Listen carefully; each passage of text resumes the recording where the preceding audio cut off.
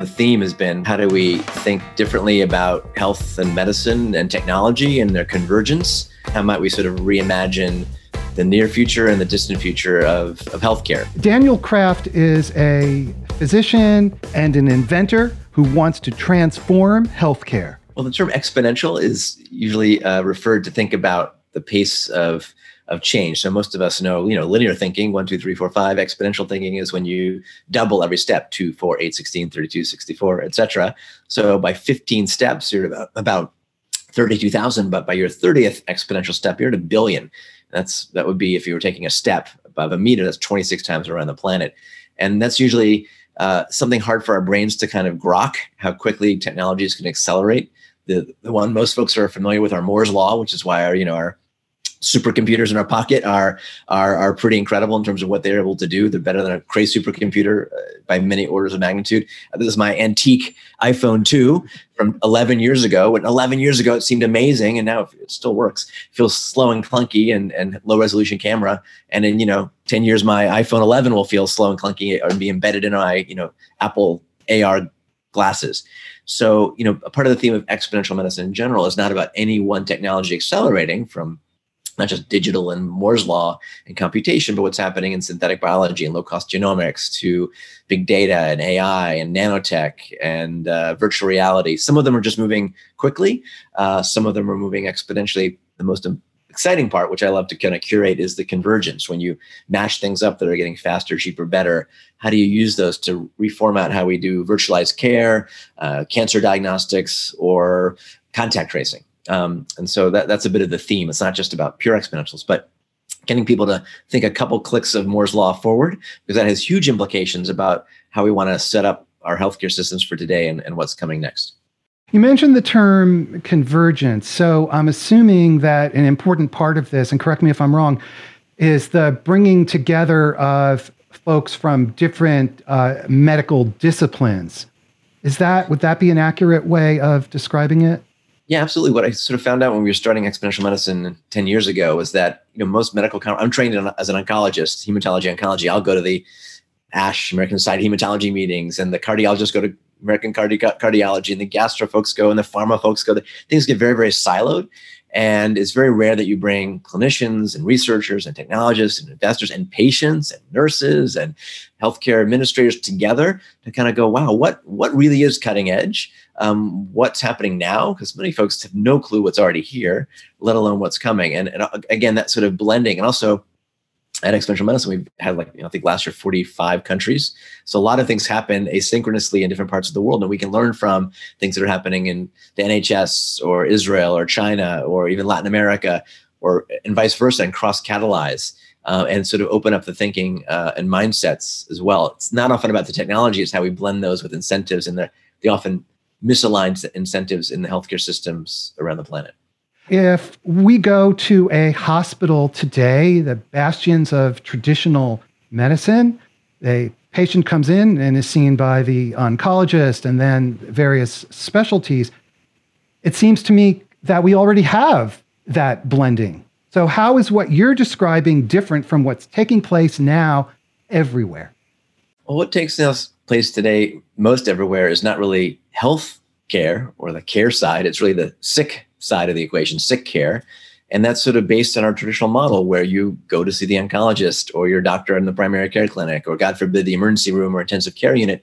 That's where care happens. That's where your data is collected, whether it's your vital signs or your labs.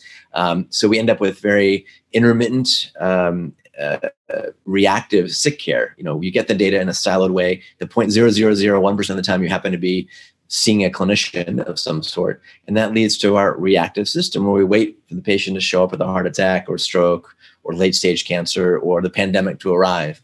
And sort of where that hopefully is starting to shift is now becoming much more starting to leverage some of the more Internet of Medical Things, the connected data, the continuous healthcare exhaust that can be picked up from our wearables and our environments, to then be much more proactive, to identify problems early, to optimize your health and wellness, to diagnose something early, or then to manage a disease if you have it, whether it's diabetes or hypertension or cancer.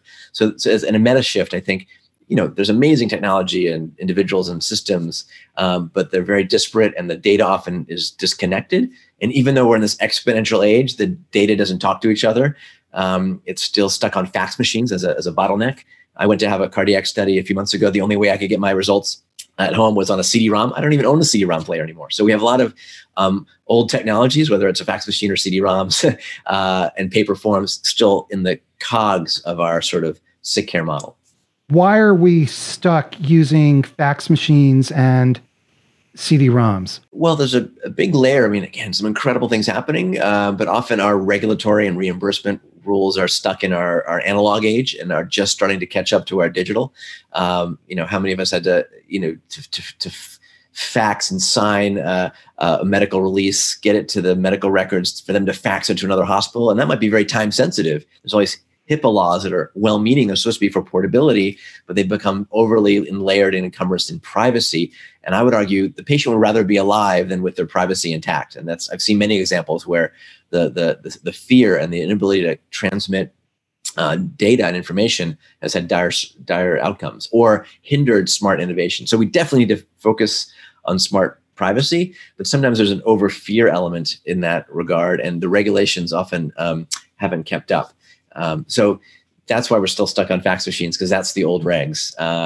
And some of that, again, is international standards, and some are even state to state in the United States. So lots of challenges to do what we call often interoperability from one medical record system to talk to another, or for your ability to get your chest x-ray or your labs to you in a shareable way where you own your data, can be much more empowered to make sense of that and be more of a co-pilot in your care if you're a patient or if you're a clinician, to use this new connected world to gather not just the data, but the actionable information so you can use that and even get paid for it, aligning the incentives to use some of these new technologies to really amplify and improve what's called value-based outcomes, where you pay for outcomes when they're better. The drug, the app, the digiceutical, the gene therapy are increasingly only going to get paid for when they work. So it's about the technology, also in aligning incentives. That means follow the money in most cases.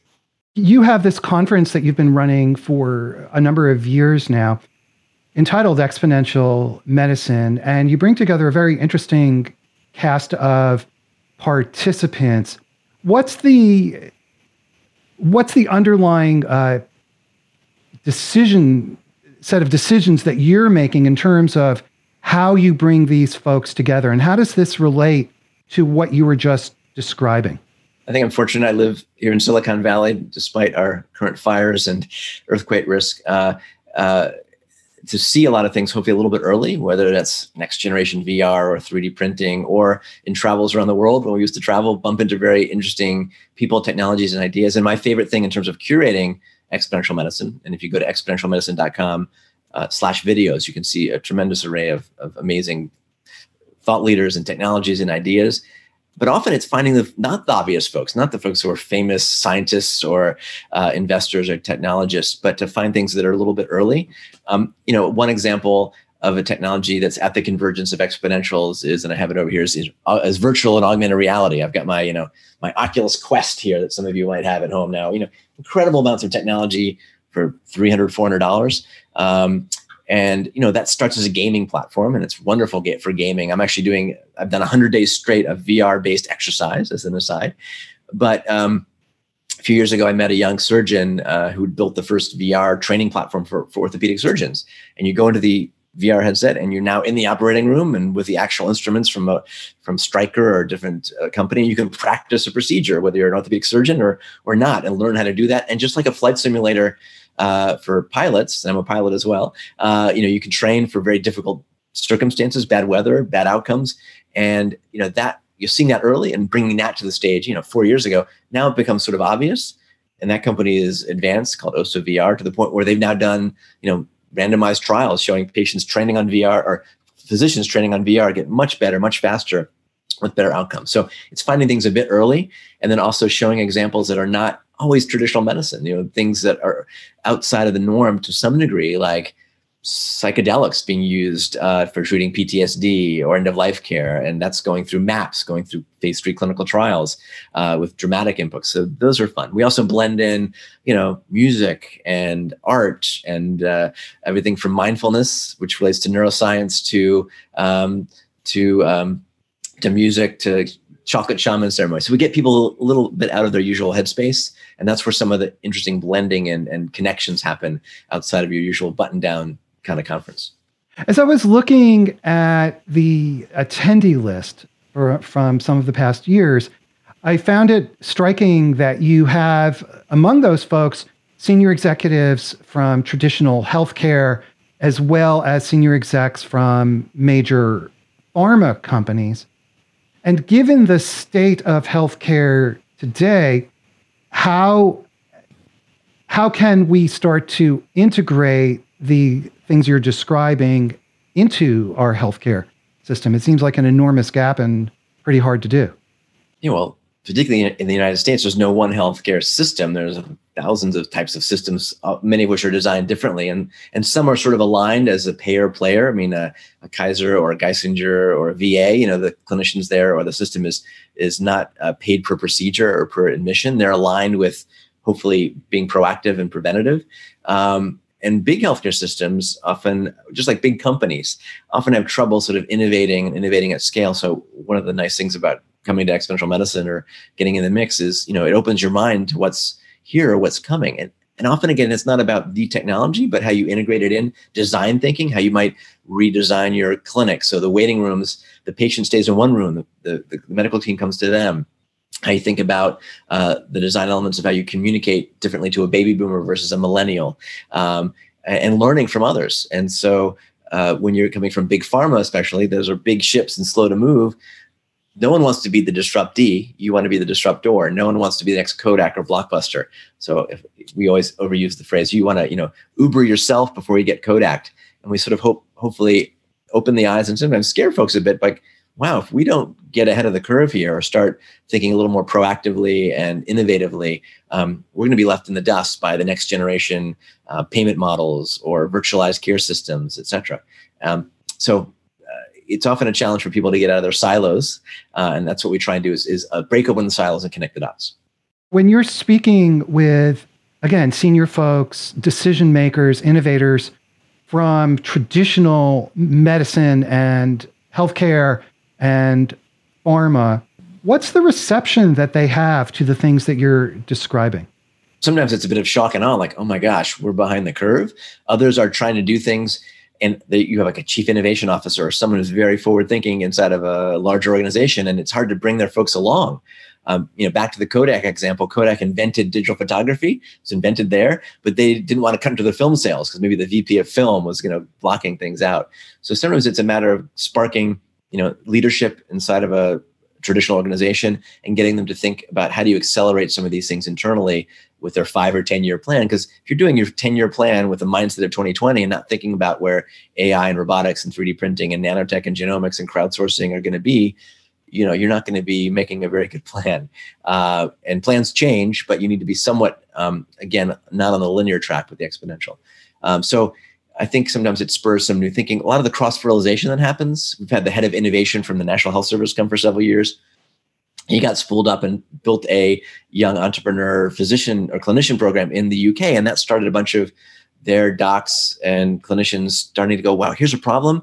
I might be able to solve that, and then roll that out at the scale of the NHS. So part of what I love about exponential medicine is it's catalyzed a lot of next generation innovations that I don't even know about all of them. And part of it, again, is about understanding technology, where it's heading, their convergence, what's possible today and what's coming next, and how to see a pain point and solve for that, not just with what's in your pocket today, but what you'll be able to do with next gen systems.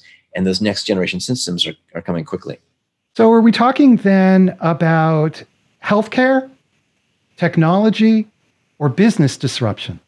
I think it's a bit of all of it, right? And it's also psychology. Again, moving the cheese is sometimes hard. If you create a new app or service or platform that a good example might be, virtualized angiograms, where you can now do a 30-second CT scan, send the data to the cloud, it'll reconstruct your coronary blood vessels. It's gone through the FDA, et cetera, a company called HeartFlow. But is that going to be exciting to the interventional cardiologist who gets paid to do those procedures, or the hospital itself that makes a lot of money from doing diagnostics in the cath lab? So that's a business model meets technology meets mindset.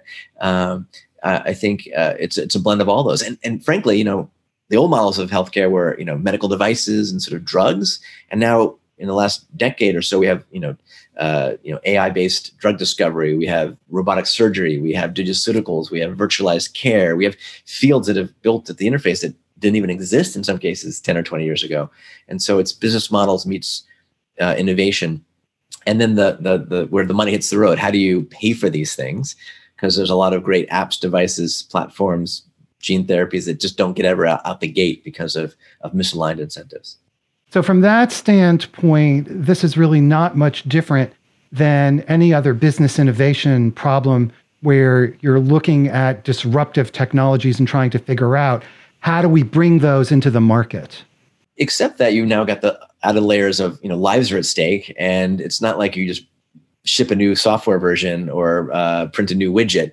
You've got to go through regulatory. And to their credit, the FDA has now been getting out of their linear mindset. We've had Bakul Patel, head of digital for FDA, come to Exponential Medicine several times, and through workshops and other outside elements go, well, what's coming? And how do they now build a software as a medical device platform for speeding up how you might think about, the app controlling your insulin pump using AI and machine learning, or a pre-check platform to kind of, if you're a well-established startup or company, you don't have to go through every hoop every single time and send in PDF books of your trials. So I think it's about bringing all these folks together, including the patient population. A lot of innovation, we call it, my friend Lucy in England calls it patients included or nurses included. You need to bring often the caregivers and the patients who are the need knowers when you're solving a problem. When I was a fellow at Stanford in hematology, oncology, and bone marrow transplant, I was part of the very first year of a program called Stanford Biodesign, which brings together medical folks and engineering and law. And the first third of the year, you're just looking for problems to solve and really understanding them, because many folks will build it and no one's going to come because it doesn't work with a nurse or fit into the medical record system or the payment model. And so for anybody out there, many of you are non-medical, you've got incredible skills and platforms in blockchain or gaming or design or IT or apps that may have never been applied to healthcare. But if you find a pain point, and particularly when you collaborate with clinicians and patients and caregivers, a lot of things can move quickly. But you also have to understand and engage the regulatory process at the same time. So it's bringing together of the technology, addressing the economic aspects, addressing the patient experience, the regulatory aspects, the business model aspects. And these are the kind of building blocks, could we say, for driving healthcare change, essentially. Right. And all those are moving parts. I mean, now we're in the setting of COVID. We're speaking now in August of 2020. A lot of things have been catalyzed in sometimes good ways by the COVID pandemic. In terms of, virtualized care is an obvious one. And I think in April of 2020, the number of virtual visits went up like 1,000% and maybe come down a bit. But now, because HIPAA got relaxed, so you could do Zoom-based virtualized calls that weren't against the law, and reimbursement models matched, so you could get paid to do a virtual visit, those have exploded and the genie's out of the bottle. And I don't think it's ever going to go completely back in, because now we're able to see the value of not just a Zoom call for business, but in many cases for a clinical encounter, because you don't often need to lay on hands for every follow-up visit, or the ability to add connected devices to the future virtual visit. So it's not just the doctor or nurse on the screen. You can look at your Fitbit or your Apple Watch data or your connected stethoscope or home ultrasound and use that as part of your care, or asynchronous chatbots, which can do early triage, whether it's, is that cough related to COVID or the flu, or bring in home diagnostic platforms that can do labs, or use your voice to diagnose conditions. So lots of things are converging and being accelerated is a bit of the silver lining, as well as the speed and pace of taking all this data and moving it from data to information, actionable information, and then narrowing the gap from knowing that actionable information to the clinic. Like, how do you manage a sick COVID patient in the intensive care unit? Lessons from Wuhan, China, and from Italy informed the ICUs in New York City, and now distributed across the US and the world. So there's an acceleration of collaboration as well, because it often is a long journey between something becoming known and being standard of care. The other day, I was party to a conversation between two physicians discussing a patient, and one physician said to the other, "Oh, yes, I have to get this information." A question was asked, "I have to get this information," and she was looking through the chart and couldn't really find it. And the other physician said, "Oh, yeah, I also prefer the paper records." And the first physician said, "Yeah, well, that's what I'm used to using." That's a great example in that, I'm sort of that bridging the digital divide. I got my first mobile phone when I was a medical resident. I grew up, we didn't have Twitter or Facebook or email when I was an undergraduate. And now you have, folks graduating medical school who completely grew up on all these platforms. And yes, there are some benefits to just looking through paper chart. I started in paper charts, and then you go to digital, and that has pluses and minuses. A great example, Dr. Bob Wachter, who chairs medicine at UCSF, gives a great example of when I trained, and in past year, you go to radiology rounds. You go to the radiologist with the whole team, and you look at the actual physical X-rays. You put them on the light board, and you look at them. You have a discussion. Now in the digital age, you can look at your X-rays on your mobile phone or a computer, and you miss that sort of interaction piece. So there's something that changes in the sort of element of interaction and sometimes solving problems. Then there's the issue of you can digitize a medical record. And unfortunately, that's what the problem is with our EMRs, things like Epic and Cerner or Allscripts. They've become basically digital versions of a long list of what used to be written by hand, and they don't really add to your cognition. They can get in the way. Too many clicks. There's burnout from trying to just enter data. And I'm hopeful whatever solution, a lot of these exponential solutions need to be integrated into the workflow of the doctor, the nurse, the pharmacist, because there's so much friction, whether it's fax machines or CD-ROMs, or just to be able to synthesize. And my favorite example that most people kind of get is, 15 years ago, we all used to drive with paper maps. And now you couldn't imagine driving without Google Maps or Waze, where we're crowdsourcing our data. Our private speed and location builds the driving map that's hyper-local. And imagine our electronic medical record systems and our personal record systems are building a bit of our own personal Google Map or Waze to take us on our healthcare journey, whether it's for our patients or for ourselves, that is gleaning knowledge from other patients like me or patients like mine on the genomic level, on the sociome level, on the digital exhaust level. So there's a lot of challenges to make the technology integrate with actual clinical care that goes all the way down to your medical record, and eventually using AI, machine learning, et cetera, to really upskill the doctor or the nurse or the community health worker to use that at the point of care in much more impactful ways. And one of the points of exponential medicine in general is, how do we democratize healthcare and improve health equity? Because there's a lot of disparity, and that can be definitely improved using something as common as a smartphone. We have a question from Twitter. So exponential medicine isn't just about technology and science, but it's about ways of working. Sometimes people tell the conference, which we have at the Hotel Del Coronado in San Diego, when we're in real life on the beach, is sort of like Burning Man meets a medical conference. And some of it is how do you work together out of the usual silos of title and rank, all the way to how do you interact at a conference, at a silent disco, or doing an unconference where people are sharing things in new ways. So I think we do need new ways of working together, and part of that can be facilitated by the sort of connected digital virtual layer. I mean, how in the cancer world, we can now think about doing, virtual tumor boards where you might bring the oncologist, the radiologist, the pathologist together, and then also look at the data from their digitized slide, and using AI machine learning, have 1,000 experts around the table virtually in terms of learned information. New ways of doing asynchronous care. We just did a series with UCSF called Hospital to Home. I like to call it Hospital to Homespital. All these new ways of doing remote patient monitoring. So whether it's an Internet of Things type medical device or sensor in your underwear band that can track your respiratory rate and your steps and show you if you're getting into trouble from a pneumonia or COVID, how do you connect the dots on that for managing folks outside of the clinical realm? Something else that's been obviously catalyzed by COVID. And that means we need, new definitions of who does what, where, and when. We have another question from Arslan Khan. Doctors can benefit greatly from learning technology during their education, but not only as an end user, but perhaps even as developers. why hasn't the education system emphasized this enough? So he's raising the broader question of medical education, which seems like a really important part of this. Medical education has not changed dramatically, maybe 100 or so years.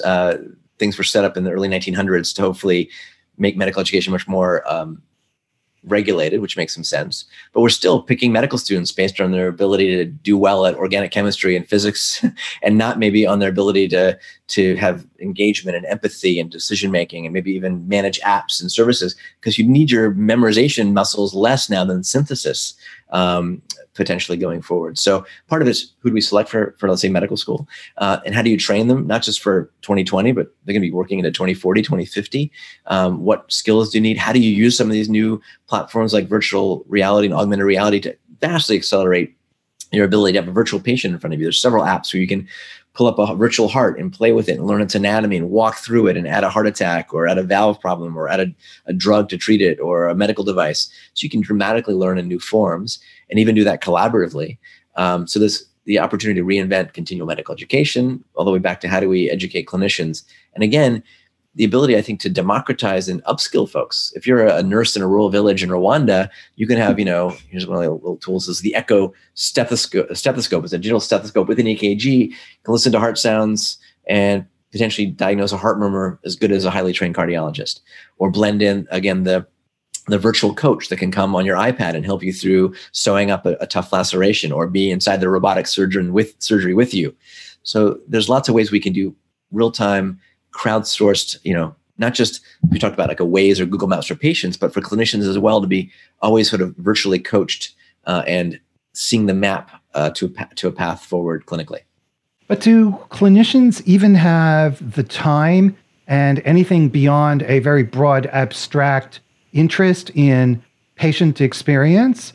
And even to go further, if it's true that the body is essentially a set of mechanistic equations and chemical reactions, then why do you have this focus on design thinking and patient-centeredness and everything else? Why don't you just train people and force them to learn better? And that'll lead us to better healthcare, and life will become simpler. We don't have to worry about all of this other stuff you're talking about. We can always try and learn better, and even how you can do flipped classroom education to gamifying education. There's now video games where you can learn to, as a non-medical person, do a full operation and do a heart transplant.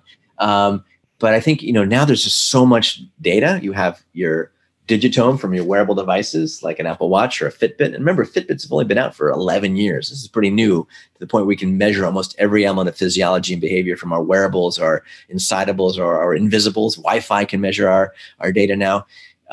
That creates exponential data sets, including our genomics, our microbiome, our sociome. And the challenge in terms of learning is we can't learn it all. You can't read every paper. The amount of medical information is going up fast. So we need to leverage, it's over buzzwordy, AI and machine learning and big data, because AI is not going to replace the doctor, but the doctor using AI will replace those who don't, or the healthcare system, or the pathology. Pick your favorite specialty, or in any field. It's when you blend those together to give us the best insights. A simple example would be, okay, Michael, you've got, let's say you have high cholesterol. Normally, I would just pick the standard dose of Lipitor, but hopefully I could look at your microbiome, because that might impact how you absorb Lipitor. I could look at your genomics from something as simple as 23andMe to look at your pharmacogenomics to know that Lipitor is not the best drug for you, gives you a high risk of muscle myopathy or inflammation. We need to skip to simvastatin. Or how do we then combine that, with your blood pressure medicines that are personalized to you? What if we could 3D print those in a single medication, so that every morning you take your combined blood pressure med and your statin and the right amount of aspirin for you, and even, print that every morning, which is something I'm doing with a new startup called IntelliMedicine. So, we need to start to pull this together in ways that isn't just learning, but is continually learning and hopefully surfacing the best information at the point of care for the patient and the system around them. Dr. Rasu Shrestha makes this comment. He says, policy has always been a big catalyst for tectonic shifts in healthcare in the United States.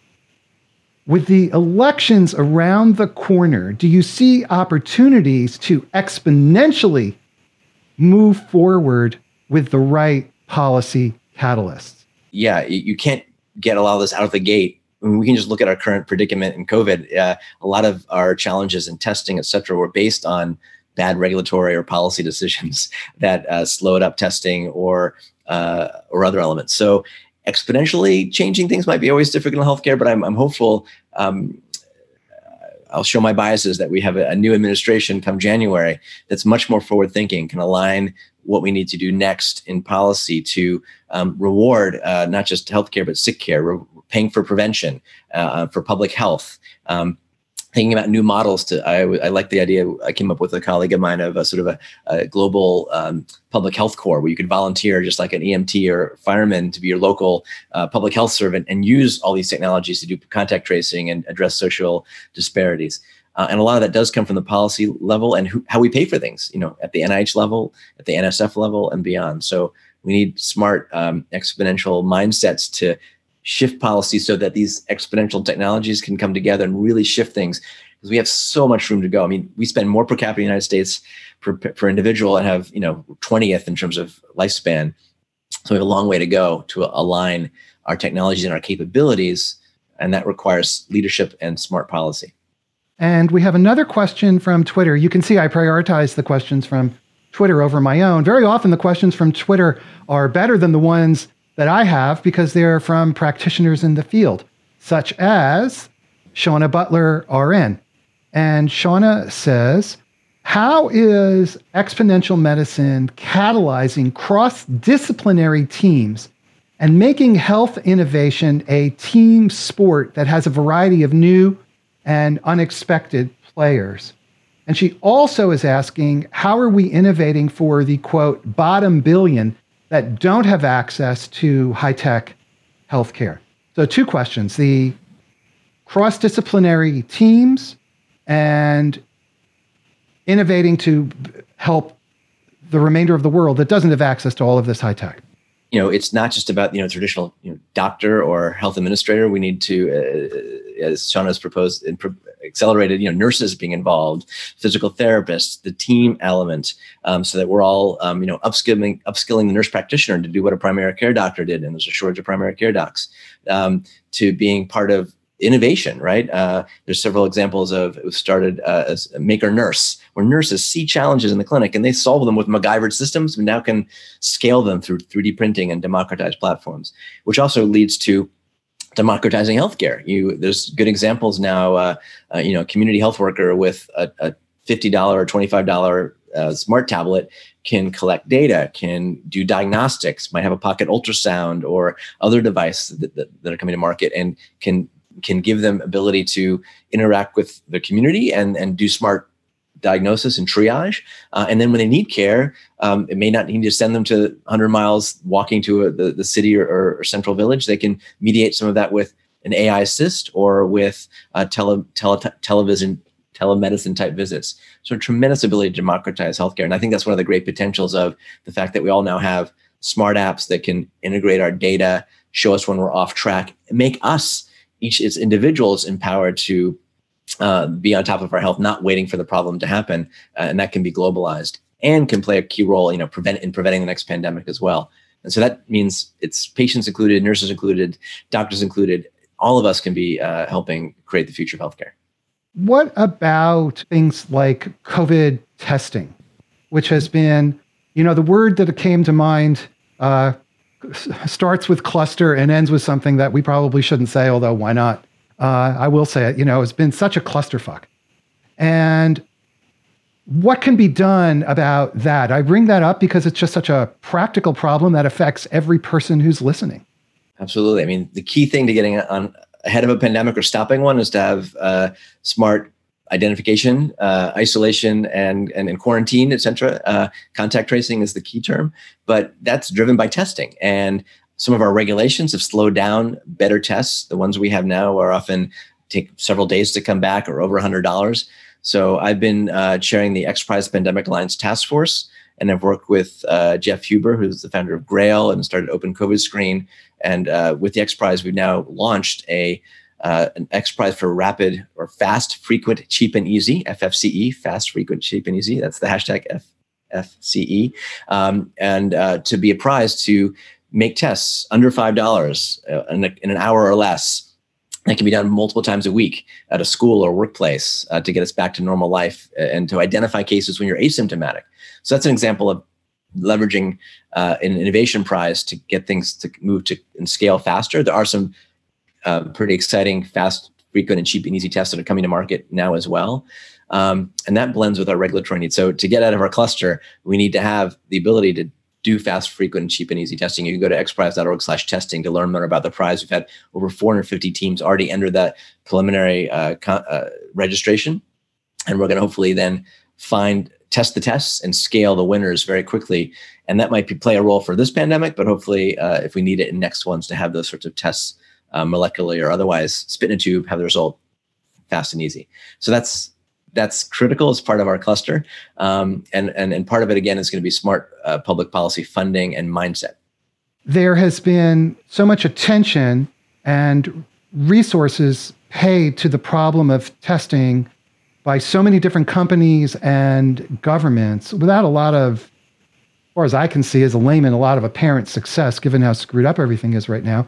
So why will your approach with the X Prize produce results that are better and faster than just what's going on out there in the marketplace today? Well, prizes can often help speed things up. One of the early prizes was to cross the Atlantic, which Lindbergh won. That would incentivize him. That opened up transatlantic travel. The first X Prize, the Ansari X Prize, was the first rocket to space that was privately done, and that's catalyzed SpaceX and many other endeavors.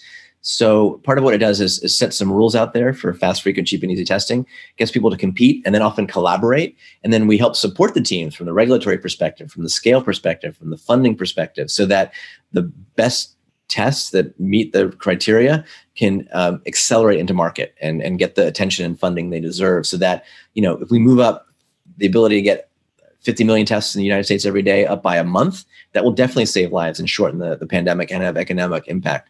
So sometimes it's about aligning, it's a $5 million of prizes. It's not a lot in the big picture, but it gets a lot of people really thinking and motivated. And again, often teams combine. I helped come up with the Medical Tricorder X Prize a few years ago. That was one. A lot of teams converged, and now we have, coming to market soon, the equivalent of a medical tricorder to do home-based diagnostics and triage. So it's often about setting audacious but achievable goals and helping speed them up when the market could use a little bit of a nudge. We have another question from Arsalan Khan asks, we talk about connected healthcare, but the change has been so difficult since connected means across borders, and tech is not the same across different countries. So how do we develop some type of baseline healthcare technology that's available more broadly? And we have challenges even state to state, let alone hospital to hospital. Telehealth is required usually to be licensed in every state you're practicing in. That's hopefully going to get shifted in the United States, let alone different countries. I think we need a baseline of, I like to call it moving from, quantified self, where you can collect your heart rate data and your sleep, which is all great to know and can change your personal habits. Quantified self to quantified health, where our connected data can start to flow to your clinician in meaningful ways that aren't overwhelming and integrate with their workflow. I've just been building out a new platform called digital.health. That's a website. Still very early, as a place for eventually clinicians to find and prescribe connected health technologies, whether it's a connected blood pressure cuff or an app to quit smoking or a mindfulness app or diabetes prevention program. But I think we can democratize some of these around the planet and learn. We don't need to keep building lots of widgets. It's a matter of building the ones that work and building a data flow, closing the loop. Because most clinicians, we talked about this a bit, don't want to see your heart rate data or every little hiccup or sleep information. They want to see the actionable information in a way that integrates in. Oh, I've got 1,000 patients in my panel. Here's the 3 that blood blood sugars are out of whack. We need to call them proactively.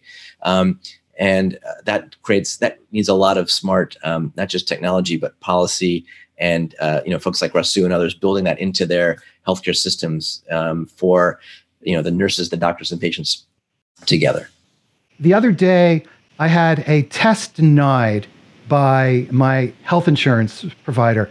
And I pay these guys, I won't say how much, but it's literally like a couple of over a few tens of thousands of dollars a year. I mean, it's insane.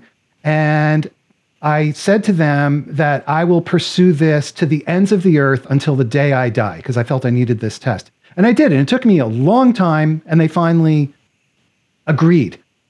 How is it that this is happening, and what can we do about that? And I realize you're not a healthcare economist, but what do we do?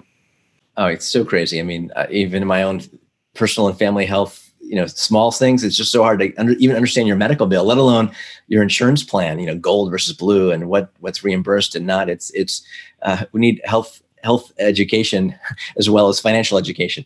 I think part of what we need to almost think about is it's overused, but the Uberization of healthcare, which is starting to happen. It used to be a hassle to get a taxi and then flag them down and then have a paper receipt. Now it's, connecting the dots between, things that these companies didn't invent, mobile, GPS, online payments.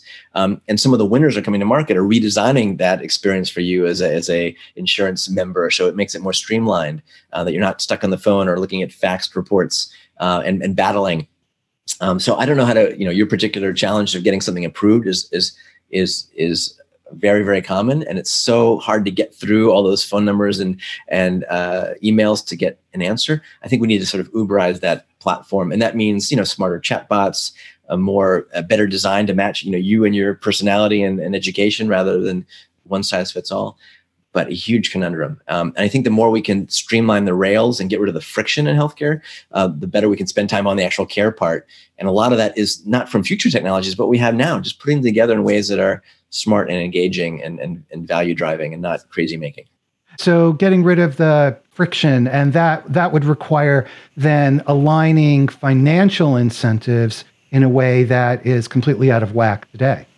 Well, there's this famous chart, of the number of doctors, let's say, going up, doubling over the last couple of decades, but the number of administrators going up like this, so, you get rid of that friction, you're taking away someone's paycheck, because that's how a lot of the money is made. And so companies like Amazon that are famous at getting into healthcare, still with their challenges, are able to sometimes get rid of the middleman. That's threatening to a lot of providers. We're seeing the CVS's and Walmarts and others build healthcare hubs at the local pharmacies. That's disruptive because you can get care done at lower prices. And people are going to go where it's easy and where it feels connected and it feels that like it's entered the fourth industrial age. How we get our banking done and get our movies is, feels pretty magical. Healthcare, again, still stuck on waiting on hold. I even had my own televisit follow-up for a primary care visit, but I still get 4 phone calls from my local healthcare team to set up the voice call. Little layers that'll get improved. It's starting to happen, and it's all about, again, not being stuck in our old mindsets, thinking at least accelerating things, not just always exponentially, and solving for the actual pain points, not just for a shiny new object or app or device or wearable. I love that, solving for the actual pain point. Combine that with patient experience all across the board throughout the patient life cycle, and boy, that would sure revolutionize our healthcare system. We're just out of time. Any final thoughts, Daniel, that we haven't spoken about? There's been so much. I wish we did have a few more hours. Any final thoughts? Maybe back to your sort of pain point. We've all experienced pain points, whether it's challenges getting a test approved or tracking your mother's health or medication adherence to better forms of detecting cancer. And many folks listening out there have built incredible technologies and platforms and see their own personal or other problems, whether it's in their own life or their friends and family or business members. And so I think we can all start to work collaboratively. Platforms like Exponential Medicine are open to everybody. So it's a team sport. And again, we have a lot of power in our hands to reshape things if we align the incentives, the technology, the people, the design, the workflow, to kind of take healthcare and advance it to where it can be and where it should be. And Daniel, what's the best, if people want to look you up, what's the best URL or the best place to find you and learn about your work? Try and put everything at danielkraftmd.net, danielkraftmd.net. You can follow me on Twitter at Daniel_Kraft. And if you go to exponentialmedicine.com, sign up for the newsletter, or exponentialmedicine.com/videos, lots of great content from our prior years. We're hoping to have a virtual Exponential Medicine later this fall. So keep your eye out for that. And we've always live streamed those and made those open to everybody because we don't want to have different tiers of access, and we want to have a big tent for healthcare catalyzation and improvement. All right. I would like to thank Daniel Kraft. Daniel, thank you so much for being here today. Thank you. Okay, and everybody watching, thank you for watching, and particularly to those folks who asked questions. Before you go, I must ask a favor. Subscribe to our YouTube channel and hit the subscribe button at the top of our website so you can get our most excellent newsletter. Thanks a lot, everybody. We have awesome shows coming up. The fall season is amazing. Check out cxotalk.com, and we'll see you again soon. Have a great day, everybody. Bye-bye.